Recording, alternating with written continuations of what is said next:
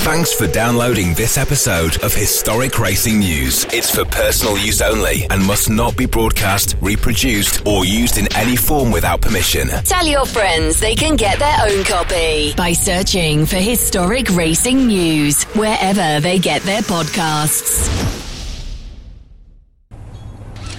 Welcome to the Historic Racing News radio show. Hello and welcome to the Historic Racing News radio show. My name is Paul Tarsi, and on this month's show we'll have Paul Sherwood bring us the latest news about new race dates announced for 2021. Some rather worrying news if you're UK based and intend to race in Europe this year.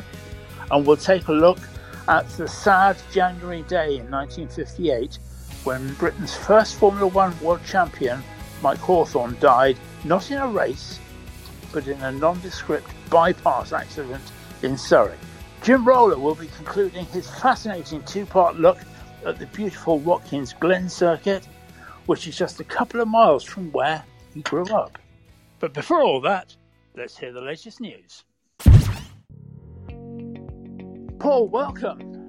Hello. Are you beginning to get a feeling that the historic racing industry is starting to get positive about 2021 yet? I think if you'd asked me that question last week, I'd have possibly said yes. I think there's now a few little things starting to come out the woodwork. You can no longer just pop your race car on a trailer and head off into Europe to go racing. Motorsport UK have advised that an ATA car name will be required to temporarily move motorsport vehicles across any kind of border. And that's basically just you getting the permission to move it, and that's going to be a level of administration and cost that didn't exist before. It's a carnet is essentially an international customs document that operates like a passport for your goods, and unfortunately it appears that a racing car counts as goods in this case. So it allows you to temporarily take that goods into countries that are part of the ATA system, and that's the EU and 40 additional countries, and avoid you having to pay unnecessary taxes or duties. So that's something you're avoiding paying, but like everything in life, it comes with a cost. So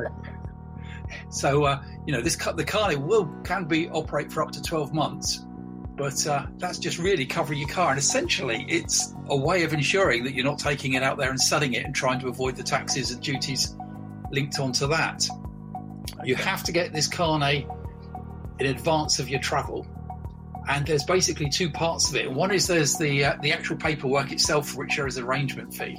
And then there's a wonderful thing called the premium, of which more in a moment. Fortunately, on the paperwork, Motorsport UK have arranged a deal with, of all people, Greater Birmingham Chamber of Commerce for a fixed price of £240 plus VAT for the paperwork for their members. And that's actually cheaper than the $330 that the non-members would pay the Greater Birmingham Chambers of Commerce. I just love the fact it's the Greater Birmingham Chambers of Commerce. Yes, yeah. Obviously, there's one in Birmingham that's not so great. So but where it gets interesting is this premium, and that's also where things get a little more complex and potentially expensive. There's two ways of paying the premium, and one of them is essentially a refundable deposit of 40% of your vehicle's value. So if you've got a historic vehicle that's, let's just pick a nice round figure, worth £1 million, and there's quite a few out of them there that are these days, you have to put up basically a deposit of £400,000 to cover it. So that's one option. And basically, I'm thinking not a lot of people are going to go down that route. So the alternative is actually then, a non-refundable, essentially taking out insurance for that value. And that's going to cost a little. The estimation from the Motorsport UK is that if you've got a car worth £100,000 on 40% of the value, that insurance, that premium to cover the insurance to cover the premium is going to cost you £624 for the 12 months. But those costs aren't actually a sliding scale. So sort of £50,000 car wouldn't cost half or £100,000, etc., etc. So this is really potentially going to become quite a big issue and an expense and another level of organisation for anyone wanting to cross the channel in either direction, which is going to be interesting. So there's far more information on the Motorsport UK website if this does affect you. And I think we're going to discover more of the implications for the movement of vehicles over the coming months. But I know that some UK preparers are already concerned, and I've seen this on social media, that any European customers might want to keep their cars the other side of the channel from now on. While the admins and cost for someone who's maybe looking to take that classic car and do a race on the continent or a rally on the continent might mean that they're just deterred from doing that as a one-off. So we may see far less cars taking these cross-channel trips. And you think that while the high-profile cars will continue, it's going to be interesting to see if we're still going to see the big grids we've seen at events such as maybe Goodwood or the Silverstone Classic, where they do attract major entries from the continent. And then, of course, going the other way, the Le Mans Classic, for example. What about the programme for events in the UK and in Europe for the forthcoming year?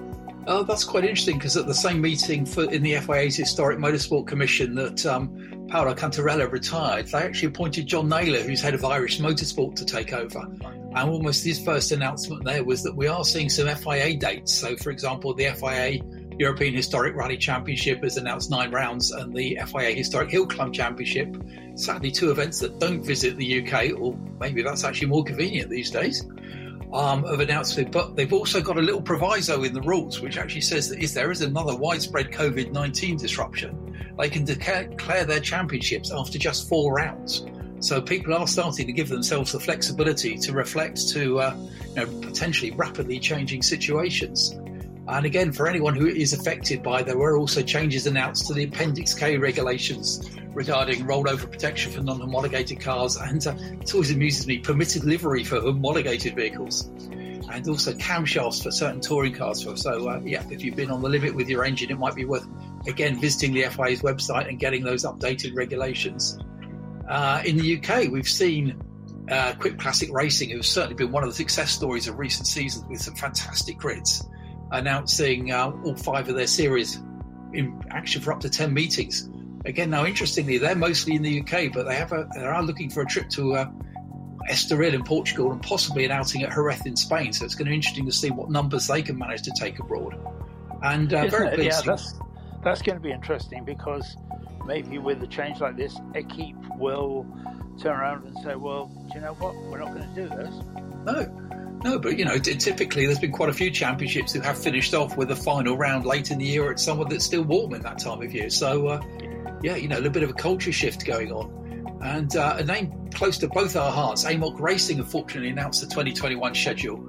And they had quite a hard time in 2020, only managing to run their St. John Horsfall meeting, which was fantastic, because that's a meeting that's been running since in the year 1950s. But they've announced their partnership with the BRSCC, which sees the BRSCC looking after their various series and control and running the meetings and everything for them. And that's quite a nice link, because both organisations trace their roots right back to the very pre-war period, when the BRSCC went under the name the Half Litre Club. I love that as a name. It's sort of, you are limiting yourself slightly, which is, I think, that was 1947, and they lasted till 1954 when they felt they adopted their current name. And AMOC run their first St. John Horsfall meeting back in 1950. That's the positive. As a slight note, and why I mentioned earlier on the level of concern, is in the last few days, the BRSCC have cancelled 2 meetings that they had set for March. So we're already seeing those very, very early meetings potentially under threat from the lockdowns and everything that we've actually got going on in the UK and the tier system. Yeah, and that's not going to get better, is it? I think not. And I also think that quite a lot of people seem to have learnt a lesson from last year. And I think cancellations are going to be made earlier rather than later.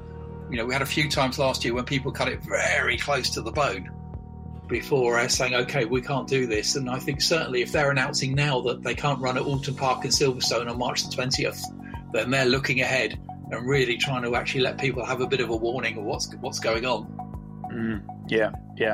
Simply, we mentioned. Sorry, Paul. We mentioned last time that the Retromobile exhibition in Paris, and we've been fortunate enough to walk around there. And I think you'll agree, Paul, it is quite a sight to see, an amazing exhibition. Definitely, it's a high spot of those cold winter months, isn't it? It is. Plus, you get to eat in Paris, so things could be worse. So that show's now been put back to later in the year, but the auction that goes along with it from Arcurial is still looking to happen. And they're offering up 42 lots on February the 5th. And I just really wanted to mention this because, to me, the standout car there is they're actually selling the Matra MS670 that won Le Mans in 1972 with Henri Pescarolo and Graham Hill. Now, you'll well remember, Paul, if I don't know, I'm not casting aspersions on your advanced years here. Those lovely powder blue cars, but they had that fantastic sounding 3-litre V12. And let's just hope whoever the new owner for those cars actually lets them off the leash and we actually get to see them racing somewhere. And estimates reckon somewhere between 4 million to 7.5 million euros. So I'm off to rummage down the back of the sofa and we'll see what we can find, yeah? But also crossing the block is a section of 7 Group B rally cars from the 1980s. And it's a fantastic selection. There's an Audi Sport Quattro S1, a Lancia 037, Ford RS200, a Metro 6R4, and even a Peugeot 206 T16. And say, if you fancy an instant rally car collection, then those really are the lots for you. And as I say, the full listing is on the Arturial website, so do track that one down. The Historic Racing News Radio Show. 62 years ago this month, Britain was celebrating the crowning of her first ever Formula One world champion, Mike Hawthorn, when an unexplained accident on the A3 Guildford bypass in Surrey snuffed out his life. And I've been doing a bit of investigating to try and explain just what happened on that day. They called him the gay cavalier of motor racing, but gaiety ended for Mike Hawthorn. Life ended too. On the Guildford bypass he skidded, bumped a lorry, careered onto the verge, hit a tree. It was all over. At 29, world famous, he met death. There's been lots of conspiracy theories, lots of unsupported claims over the years about just why Mike Hawthorn died that day. But yeah, he was, if I go back, he was being feted by the great and the good on the 19th of January. He'd been crowned as world champion at the end of 1958, and in 1959, John Michael Hawthorn, as he was a guest of honour at the National Sporting Club dinner, which is where he was presented, somewhat incongruously, I would have to say, with a cocktail cabinet, a fully stocked cocktail cabinet. I must say how delighted I am with this great honour you've accorded me this evening, and especially with this wonderful presentation of the cocktail cabinet. I'm afraid it's completely ruined my chances of getting a 50% reduction with this Swedish insurance firm. I see there was a little bit in the paper the other day about Sterling would be able to get it and I wouldn't because I like my beer. Thank goodness they left the whiskey out and the rest. I'd had 8 years of racing. In 8 years I got to the top, so I decided now's the time. Thank you all very, very much indeed for coming along and being so patient to listen to me. And I hope one day some of you will come along and join me and we'll empty that lot. Thank you very much.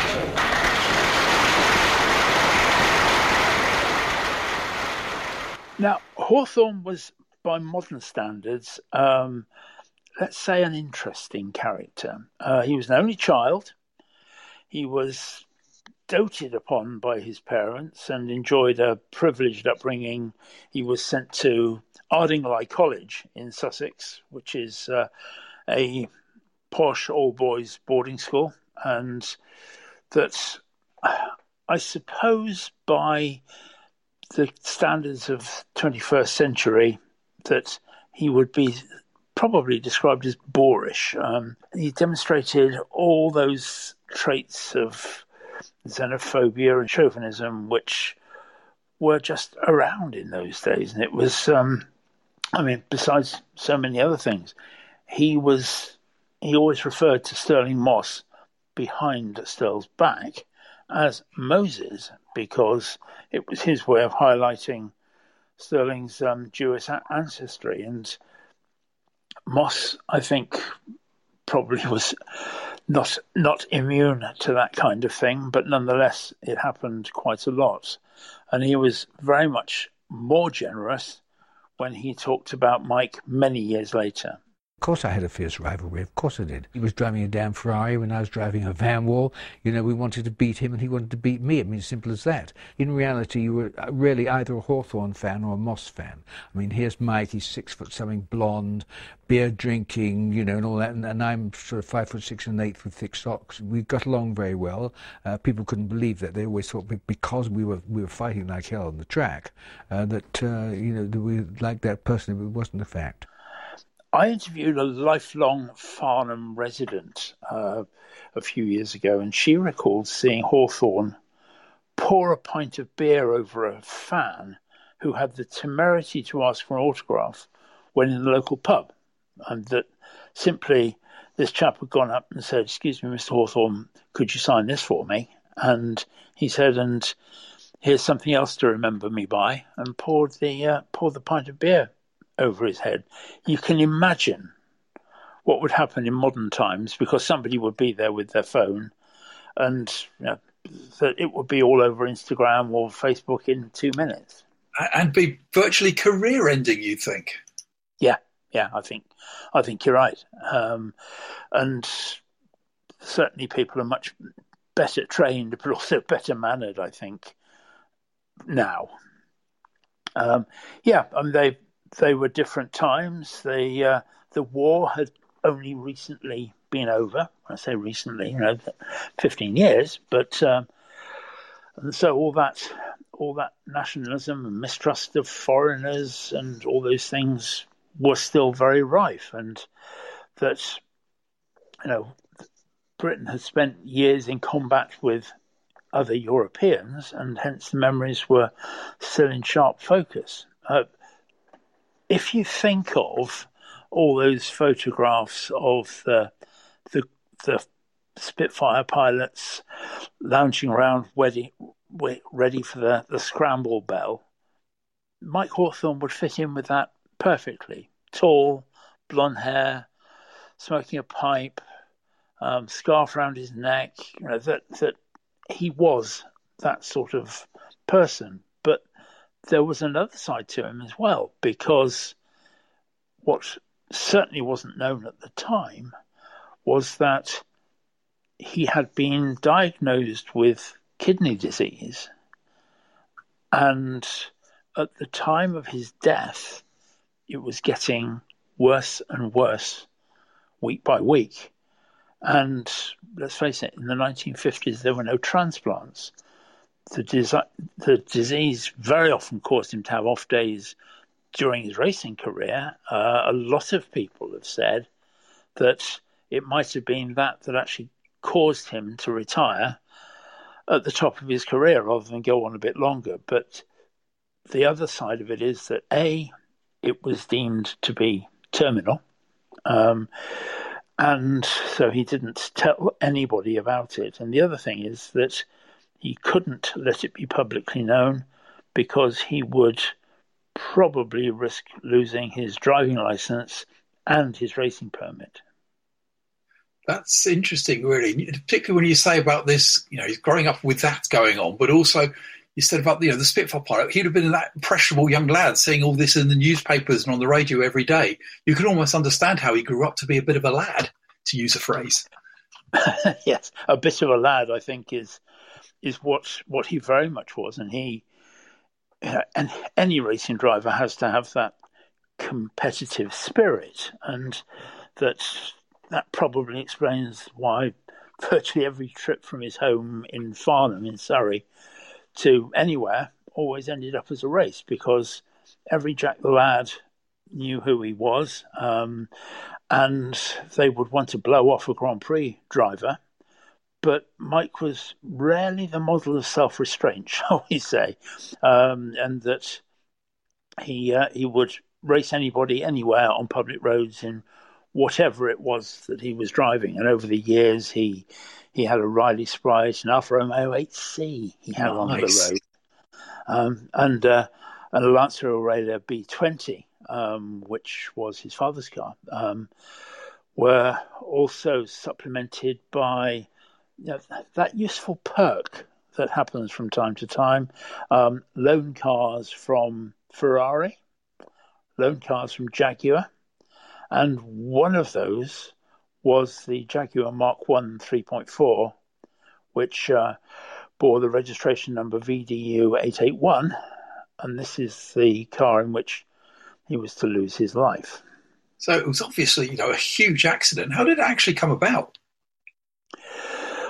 Well, this is kind of where the mystery starts, because the accident happened and the press picked up on that, but it wasn't really until the post-mortem that they started digging into what had happened, and even then the truth didn't come out. On the morning of the 22nd of January 1959,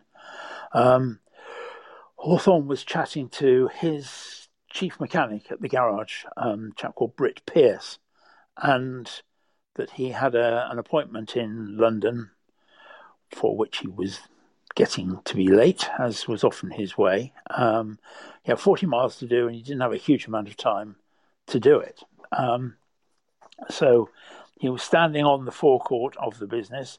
He'd inherited that business from his father, and that had been a very successful garage business. It had evolved as he became more famous, from being the Tourist Trophy Garage to the signboard above the door that now said Mike Hawthorne's Tourist Trophy Garage. And that Hawthorne was standing there chatting to Britt Pierce, and a grey Mercedes 300 SL slowed down on the road outside. That probably would have been enough, but the fact that it was Rob Walker, who was the owner and entrant of all the Grand Prix cars driven by Stirling Moss, was behind the wheel, left-hand drive, of course. He made eye contact with Mike, and as was the way amongst chums in those days, he gave him a large V sign and rushed off up Farnham High Street. It's probably, that goes without saying, that Hawthorne finished his conversation fairly quickly, jumped into his Jaguar to make chase. And inevitably, being the reigning world champion, although Rob Walker was no mean driver on his own, he would start catching the Mercedes.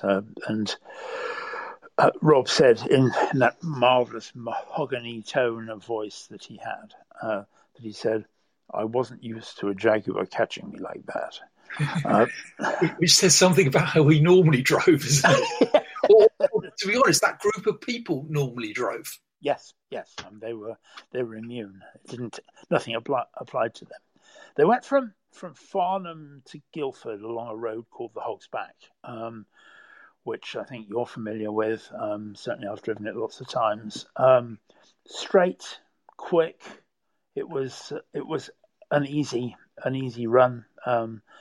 By the time they got to join the Guildford bypass, the Jaguar was ahead. Now, we talk about the Guildford bypass, we talk about bypasses generally, we talk about trunk roads generally, but back in those days, the Guildford bypass was a 3 or 4 lane road, but there was no central barrier, there was no traffic control. I mean, the 3 lane roads were horribly dangerous because everybody had the right to overtake in the middle lane. And so you've got overtakers heading head on to each other down that central lane. The bit where Mike had the accident was 4 lanes, but still it was just 4 lanes, no central reservation, no nothing in the middle at all.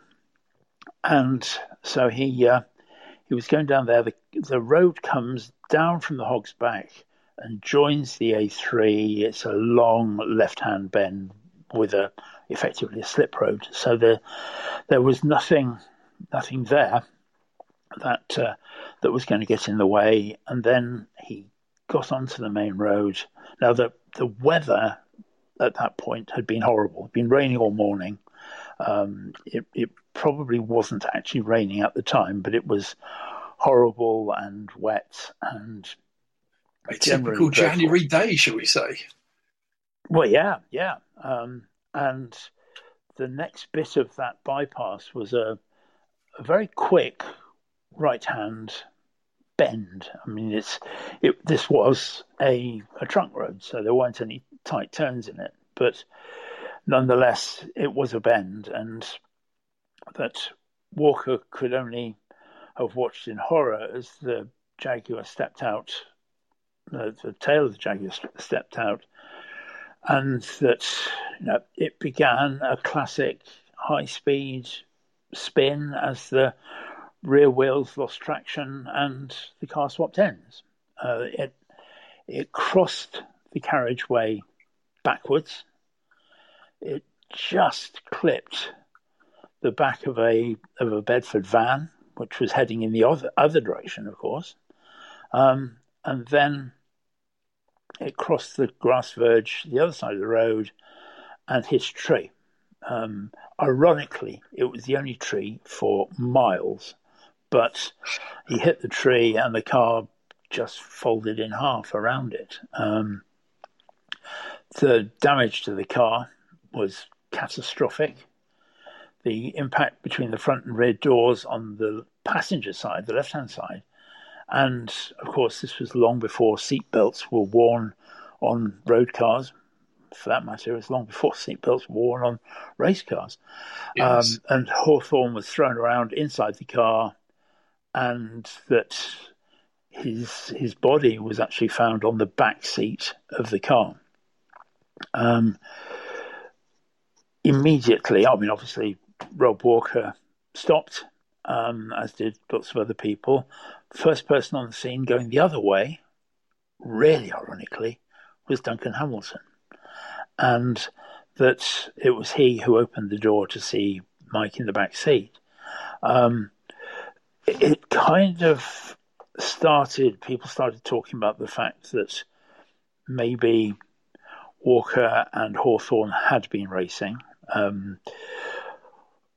Walker was always adamant that he just happened to be on that same piece of road at the same time, and gave evidence to Mike Hawthorne's post-mortem and to anybody else who was going to ask that was the case. And it was years later, it was decades later, that he actually told the truth, that they had been racing. I think in the situation he was in, and to coin a phrase from a British scandal from a few years later, well, he would, wouldn't he?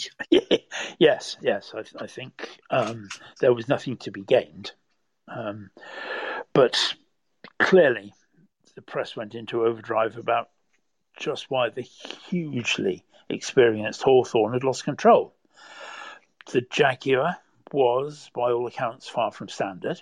It was owned by Jaguar Cars, and it had been modified at various times during its life. In fact, he raced that very car at Silverstone in 1958. Famous battle with Tommy Sopwith in a very similar car as a support race. And it is known that car disappeared, in inverted commas, from the Tourist Trophy garage for 2 weeks prior to that race, where it is assumed it was taken to the Jaguar competitions department to be breathed upon, shall we say. So that was essentially a car that Hawthorne was very, very close to driving right on the limit in. Yes. And something he did, he'd done before and had done frequently. Well, I think the other thing is that there is some evidence to support that Hawthorne himself had the car modified as well. And that quite possibly, that there were other things that had happened to the car before that.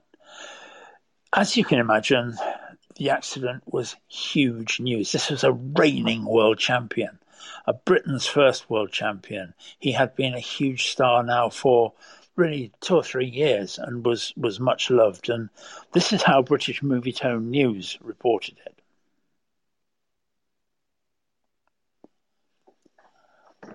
The first possibility for the cause of the accident would have to be human error. Whilst we perhaps all like to think that our heroes are invincible, even the very best do sometimes make mistakes, and wet road, strong gusty winds may have caught Mike off guard. In addition, though, VDU 881 was shod with, and this will come as a surprise, I think, to many people, Dunlop's new radial tyre, very, very much in their infancy. And Mike would have been used to the Crossply tyre, which, amongst other things, broke away very much more slowly. You could slide a car on a Crossply in a way that you certainly couldn't with a radial, and that therefore perhaps he was caught out by that. And all those pictures that you see of cars in four-wheel drifts, from Maserati 250Fs and Van Walls through to T-Type Jaguars, that they were all on Crossplies, and that maybe caught him out. There was talk that he'd have a hand throttle fitted, which I think is possible, the sort of early day cruise control. But there was no evidence of that when they looked at the car after the accident. And the thought of Mike using a hand throttle whilst dicing on the Guildford bypass is a bit far-fetched. No way. He's a racing driver. He'd been trying to balance the car on the throttle while cornering, etc., wouldn't he? And that would be the foot throttle, how he's used to doing it. Yeah. And I think it would be instinctive, whereas perhaps it would not have been working with trying to drive it on cruise control, as we would understand it now. The third possibility, though, is something to do with Mike's health, that we knew that his kidney disease was causing him problems. He had blackouts, although never when driving, as far as we know, but they were getting worse. He was getting more and more ill. And one of the possibilities, which we could never prove or disprove, is that he had actually suffered a blackout whilst driving. And that just adds to the mystery of what was happening there. Mike's attitude to life, I think, was changing very considerably, because he knew that he didn't have long left, and that he would sooner or later succumb to the kidney disease. Nobody knew that. I don't think anybody knew that, but it is a possibility that he blacked out. We'll never know any of the answers. All we do know is that Mike Hawthorne died on the 22nd of January at midday, and that, stunningly, he was 29 years old. He no doubt would have evolved from Jack the Lad of 1959, and perhaps we'd be seeing him at the Goodwood Revival. I think if he was at the Revival, you wouldn't stand next to him in the beer tent. Now, one of the high spots from our last Historic Racing News radio show was our chat with Jim Roller about his early days at Watkins Glen. And Jim is now going to do the second part of that story. So, welcome, Jim. You told us last time about some of the things that went on, how you grew up right near to Watkins Glen racetrack, and that must have been quite something. Oh, it was. It fashioned exactly kind of who I became and how I lived my life, because when I became of age, I wanted to see the world. And the reason I wanted to see the world is because as a youngster, going to the racetrack for World Endurance Championship races and Formula One races, I had gotten to be to rub elbows or be exposed, however you want to put it, with people from all over the world. And I was fascinated by that. And it really influenced a lot of the decisions I made as to what career path I wanted to follow and that sort of sort of thing. So, yeah, to say that the racetrack helped shape my life would not be an understatement in any way, shape, or form. Well, it's a great way to start, I have to say, that with a racetrack on your doorstep. But you did that, but now you're going to tell us a bit more about some of the tales behind the scenes. Well, yes, growing up there, obviously there were a lot of rumors and a lot of things that you heard. You have to understand that a lot of this is based on the backdrop that Watkins Glen is a very small community of about 3,000 people. It's a bit of a resort community, especially now in the turn of the century. It has reshaped itself as a very nice resort community in upstate New York, in the Finger Lakes region. It sits at the tip of the largest of the Finger Lakes, Seneca Lake. And in the 30s, it became the kind of vacation spot of choice for the New York City mob. So, yes, so there's a little bit of kind of a mob undertow in some of the rumors and some of the things that used to take place.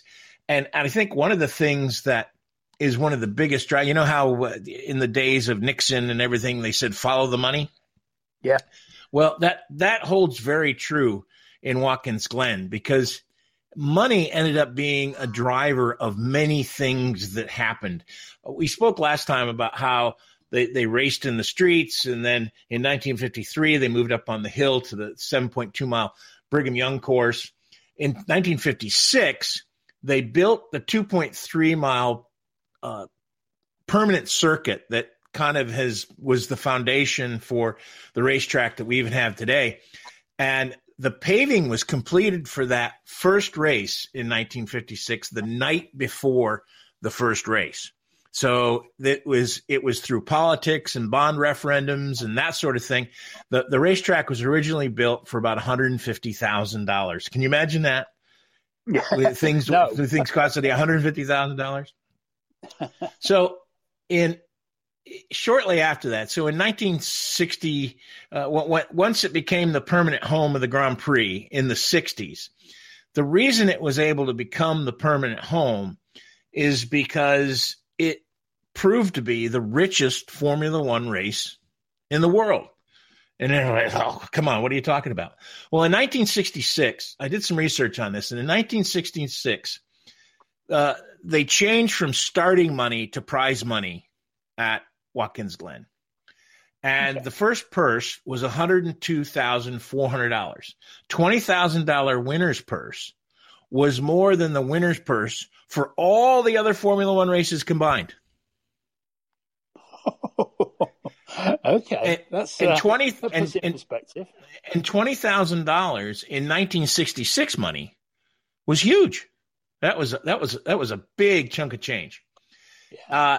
In 1969, the prize money more than doubled up to $206,000. And then we turned into the 70s, and that's when the trouble started. And you have to remember, this was a cash business. So there were a lot of things that were going on in the town.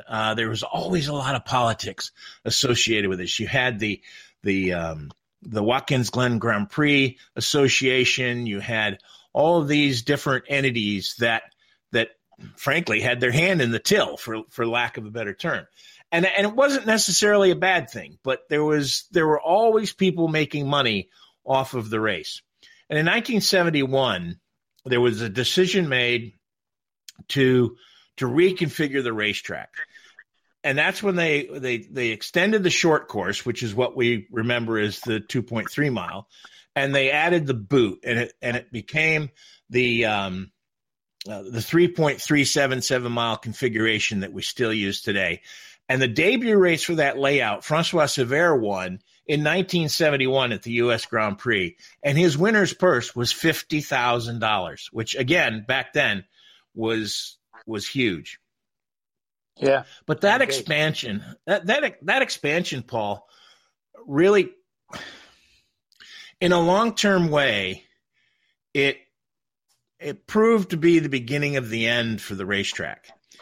Many things kind of happened, and they didn't know it at the time. It was one of those things. It's like when political figures do something and 10 years later their decision comes home to roost, because it didn't look bad in the beginning, but then later on it was like, oh, we never thought that would happen. Well, the what is it, the rule of unintended consequences? Yep. So when they were doing the expansion of the racetrack in 1971, they unearthed a natural spring. And that caused what was known as the bog to be created. And the bog was very would come to hold a very infamous place in Watkins Glen history. The first couple of years, it wasn't a big deal. People just kind of hung out there, the rowdy people. It kind of became an area known for the rowdy people. They'd drive their vehicles in there, and if they got them stuck, they'd help each other pull them out, and it was a place for drinking. And in 1972, nobody even noticed what was going on there. In fact, after Jackie Stewart won and claimed a prize of $62,000, the Grand Prix Drivers Association gave Watkins Glen the prize of being the best organized race. Now, I'm sure part of that is because they enriched the Formula One teams greatly for coming there. And then 1973 was a very fateful year for the Glen. The bog at the race started to take on a more nefarious social undercurrent. And also 73 was the year of the Summer Jam. Now, the Summer Jam was a rock concert that still to this day is eclipsed in fame by Woodstock. Everybody remembers Woodstock in 1968. Well, Woodstock drew 400,000 people, and, the community was affected for years. It's become, legendary, the stories from Woodstock. Yeah. Well, in 1973, July 20th, 1973, they had the Summer Jam, which featured the Grateful Dead, the band, and the Allman Brothers. Wow. Now think about that for a minute. Yeah. New York State Police estimates and pictures, 650,000 people invaded a community of 3,000. It took years and years for the lawsuits from that to be settled. And it wasn't until much later, and I'll get to that in a minute, that those lawsuits were settled. It wasn't until the racetrack actually went bankrupt and then changed hands that those lawsuits were settled. Fans killed a farmer's pig. They were butchering livestock on that farmer's land. It was a mess. And worse yet, a couple of the promoters skipped the country and went to Brazil with the money. Oh, is that bad? Yeah. Oh, yeah. It was that bad. So combine that with then in 1973 in October, the death of Francois Sever, and a dark cloud kind of came and sat on the racetrack. And it never really recovered from 1973. In 1974, the bog reached its zenith of trouble. A bus this was when Emerson Fittipaldi was first coming into his fame, and I think it may have been actually his first world championships. I'm sure one of our fans will correct me on that if I'm wrong.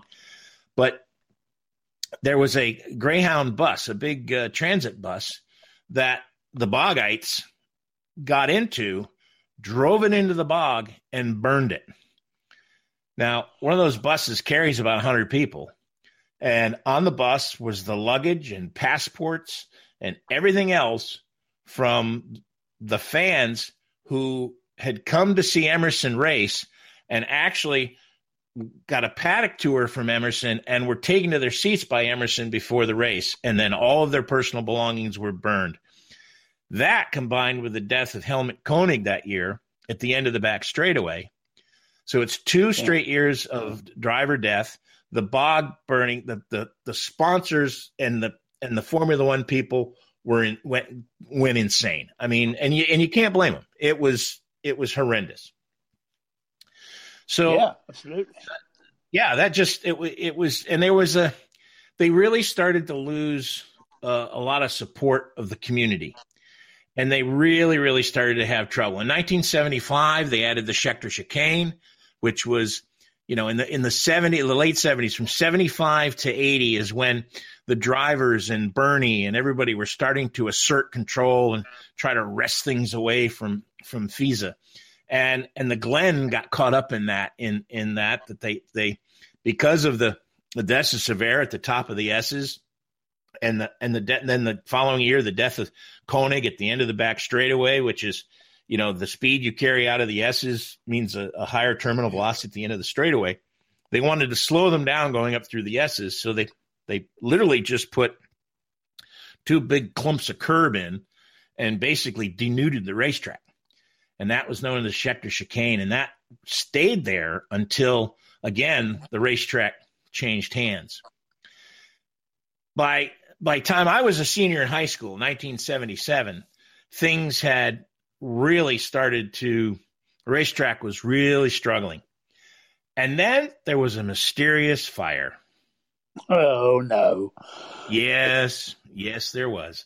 June 2nd of 1977, the Glen National Bank, which was actually on the corner of basically the center of town, the intersection at the center of town, and it would have been on driver's right on the old racetrack, on the old Through the Streets racetrack. Oh, right, okay. Well, in 1977, that bank had a fire, and the fire was on the second floor. So the bank itself was undamaged, but the second floor was a total loss, and you'll never guess what was on the second floor. Go on. All of the financial information, the archives, which is the sad part, all the photos and films and everything else, all the archives from the Watkins Glen Grand Prix Association. So was it part of the bank that caught fire, or was it the association that caught fire? Well, it was the bank building that caught fire, but what burned was all the association offices. Right. So all of that data and all of those financials were destroyed.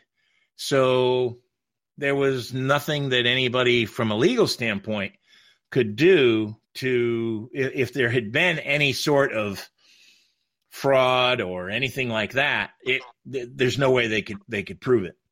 And if you research the Glen National Bank fire, the only thing you can find, unless you really, really dig deep, is an article in the New York Times, believe it or not, that that there had been a fire at this little bank in upstate New York. Now, why would the New York Times report on a little fire in a bank in upstate New York, you might ask yourself?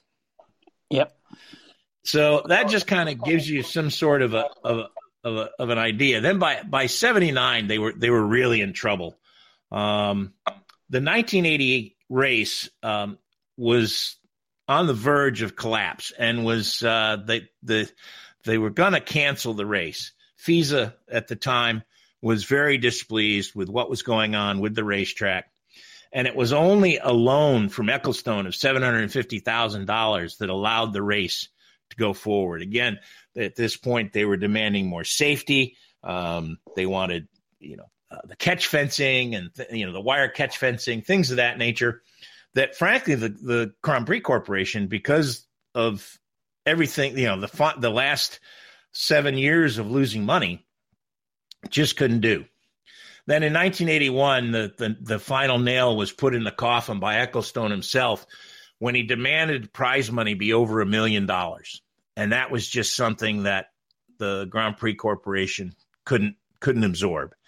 And I'll never forget, at the time I was in college in Ithaca, and I'll never forget the press conferences and that sort of thing. And Mel Curry was the man in charge. We talked about Cameron Argensinger and Tony Valent, who was one of the he was one of the attorneys that was closely involved. Well, Mel was really the face of the organization, Right. And Mel was a huge race fan, and it broke his heart. I mean, he never recovered. I mean, that was the worst day of that man's life, was when he had to announce that they wouldn't be holding a Formula One race and that we were taken off the calendar. And then by August of that year, Chapter 11 was filed, and the racetrack basically sat fallow. It had some club racing, some Sports Car Club of America races in 82 and 83. And then executives from Corning Glass in Corning, New York, became interested in the racetrack itself. Bill France had actually looked to purchase the racetrack the year earlier, but he was distracted because Darlington Raceway, the home of the Southern 500, and really one of the crown jewels of the NASCAR circuit at the time, became available. So they put their money into that instead. And then a year later, France helped the Corning folks to put together a bid to purchase the racetrack from receivership. And in 1984, it was relaunched with twin 3-hour IMSA races as the first pro event. And the rest, as they say, is history. For a while, the Corning folks ran the speedway, and eventually the folks in Daytona, International Speedway Corporation, took over the running of the racetrack and took over ownership of the track, and that's the way it sits today. That's amazing, because quite clearly it's struggled from point to point over the years. What's it like now, Jim? Well, it's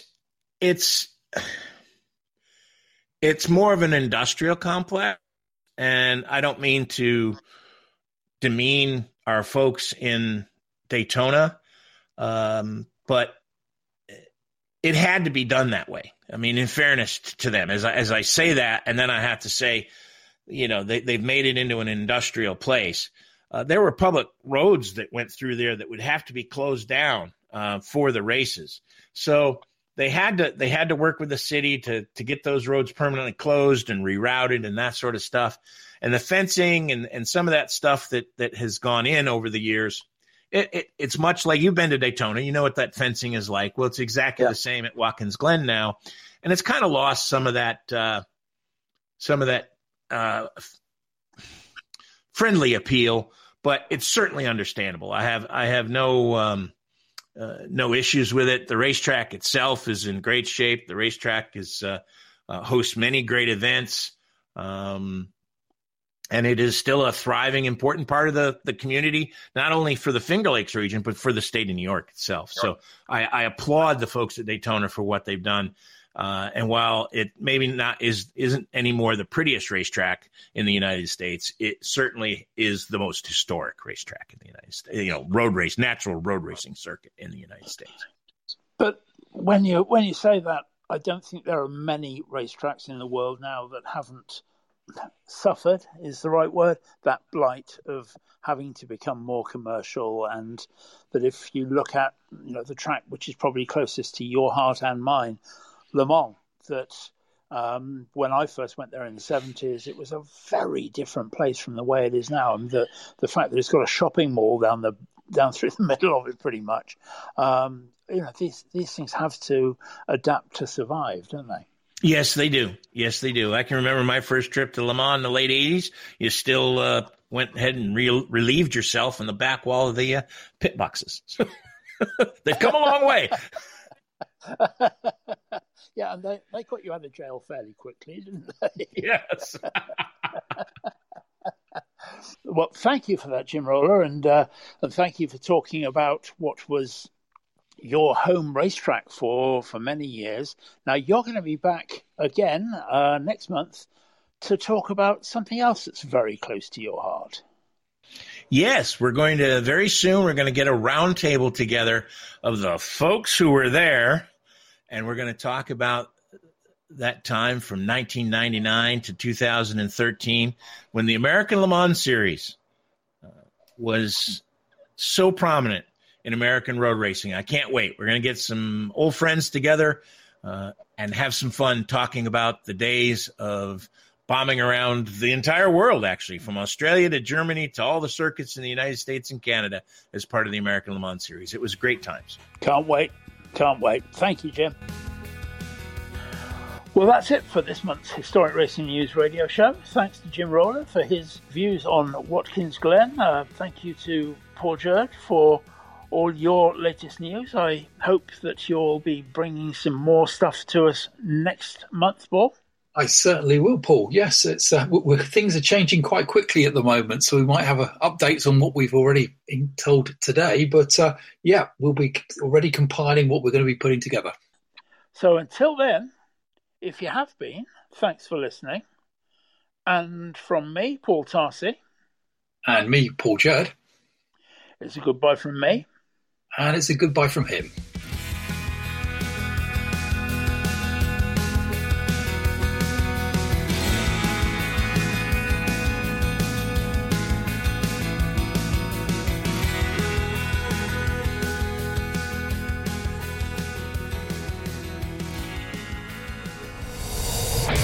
This program is a Radio Show Limited production. Tell your friends there's more at radiolemans.com.